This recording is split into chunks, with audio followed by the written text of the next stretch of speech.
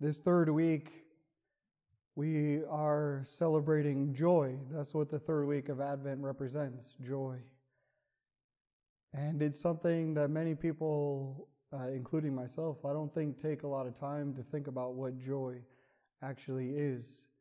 Many times we can confuse it with happiness.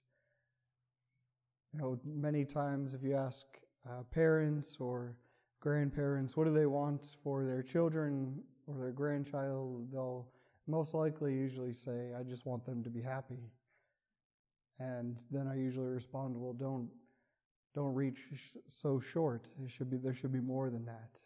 Then they give me a weird face. I'm like, I'm talking about joy. Joy, happiness comes and goes, but joy sustains.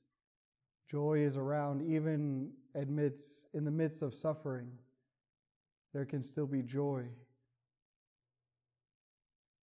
But do we see a lot of joy around? Or do we even see it within ourselves? The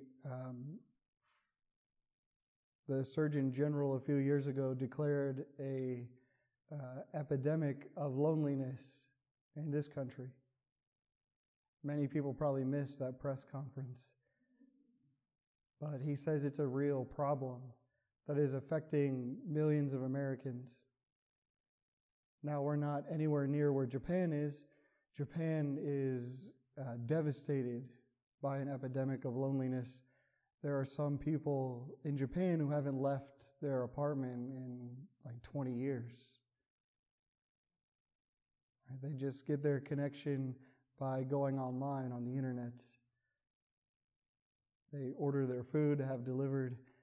They have no reason to leave their home. And so what can we do? Because I'm sure all of us experience it at some point, maybe within even the last week. If our screen time is somewhere around 6 to 8 hours, there's some loneliness there. And I would say the majority of us probably have that kind of screen time. But there's a question in today's gospel that really challenges us and that many of us probably don't even consider. Because in our society, we tend to have these two questions that are offered flipped around. Right? When John is asked, who are you? That's the first question. And then the next one is, what are you then? Right? Who comes before what?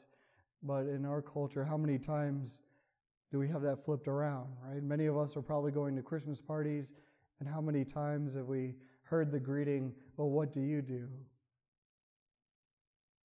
Right? First, maybe it's, well, what is your name? And then what do you do? And it's usually an easy way to start a conversation. What do you do? Well, I'm an engineer. Oh, you must love math. I don't like math. Oh, I love it. And then it goes on from there. But imagine posing that question at a Christmas party, asking their name and then asking, well, who are you? I'm sure it might come across a little weird. People will be like, whoa, that's a deep question for just meeting you. It's true. It is a deep question that we all need to ask ourselves, especially. Because in the gospel today is the first question they want to know. They don't want to know his name. They don't want to know what he does. But first, they want to know who he is.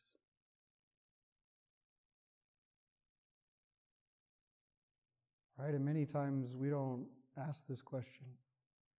It is one of the great questions that has been asked throughout the centuries. It is one of those questions that requires us to dive deep into ourselves and look at our own identity, which for many, they struggle to form.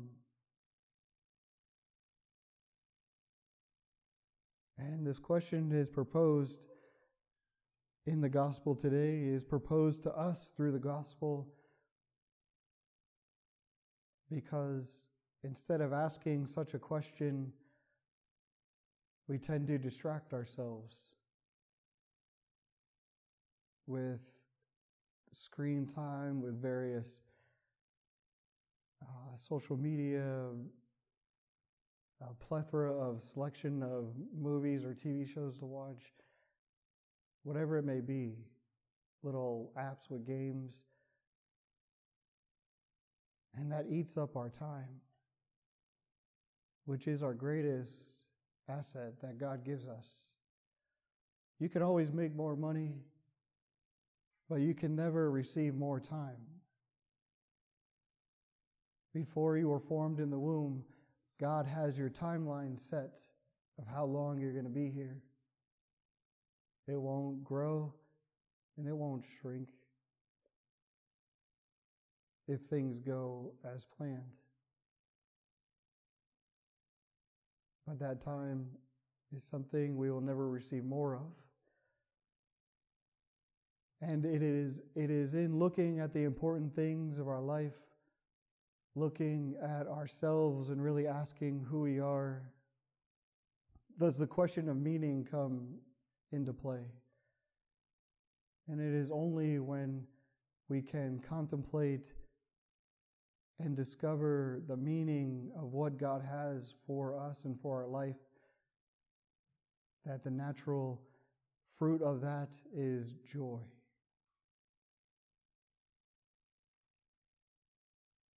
People don't realize that Advent is a penitential time in the liturgical calendar, much like Lent, because it is a time to prepare to come face to face with Jesus Christ. And what better way to get away from that idea and that responsibility that we're going to face Jesus than to distract ourselves,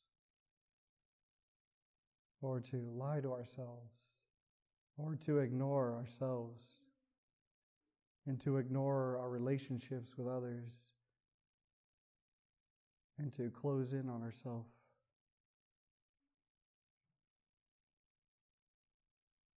And so, we're in a time where relationships with others are most likely more difficult. It is more difficult to talk on the phone than it is to send a text message.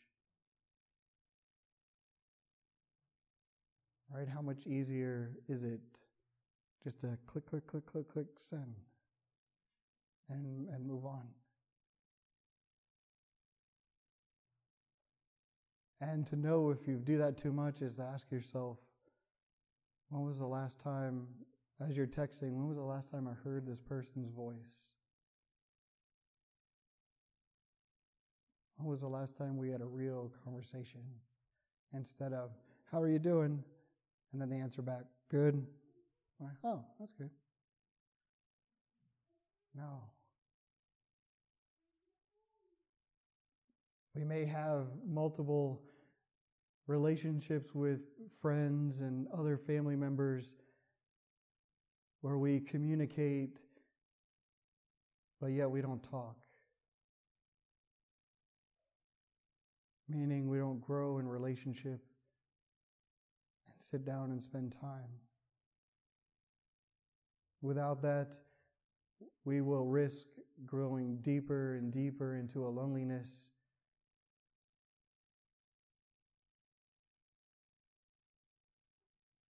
And we don't want that, because we are not made for that. God says He came so that we can have life, and we can have it to the full. And while many times even talking to family members or friends can be difficult, it doesn't mean to ignore them altogether or to resort to just a text message every once in a while. But that is the Lord challenging us to fight for that relationship and to listen and to grow, and maybe to challenge the other person to grow as well. Because as those relationships deepen, again, joy comes to life. Not happiness. Happiness can be achieved through text messages or emails, occasionally a picture. Look how everyone's doing. Oh, cool. But joy will only come when we go beyond the means of communication to means of relationship. When we can grow in knowing who somebody is, we don't really need to know the what. Because we know the who. And a good place to start is ourself. So if you think about it, if someone asked you, who are you? Well, most likely we'd say our name. Okay. Well, if it ends there, do they really know you? No. Next, we'll risk going straight to one's job. So-and-so, this is what I do. But yet they still won't know who you are. And so this week the gospel challenges us to be like John and to really look at who we are. That question this week, who are you? Maybe even spend time in meditation, imagining the Lord speaking to you, asking, who are you? And don't say, well, you know, so why don't you just tell me? No, that's a cop-out. No.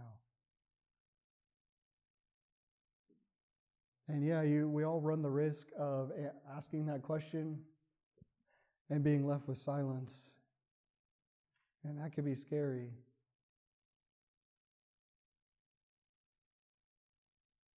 But that just tells you that we haven't spent enough time getting to know ourselves, which means there's a part of us that is a stranger to ourselves. But two, we have most likely spent too much time distracting ourselves. And so we can run the risk of being just like some of those in Japan who spend weeks, months in their tiny apartment. I'm not saying everyone in Japan is like that. There was a study of the people in Okinawa who live long lives because of their connections with each other and the time they spent with each other in community. But outside of this time of year, when there's different Christmas parties and things going on, think about when was the last time you had a gathering of friends, family members, a barbecue. Right? They used to happen all the time.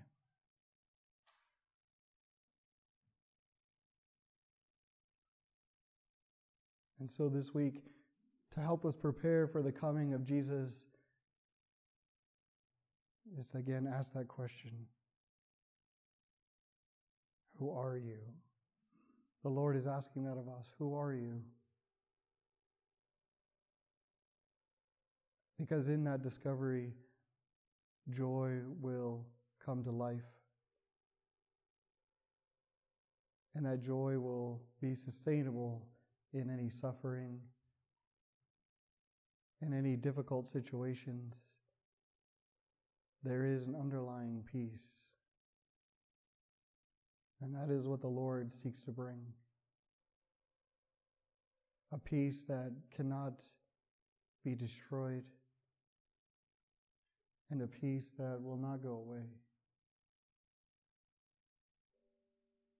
There's a part of us that wants that. A part of us that desires for that. And a little part of us that is wondering, where is it? And so we go to Jesus and struggle to answer that question. Who are you?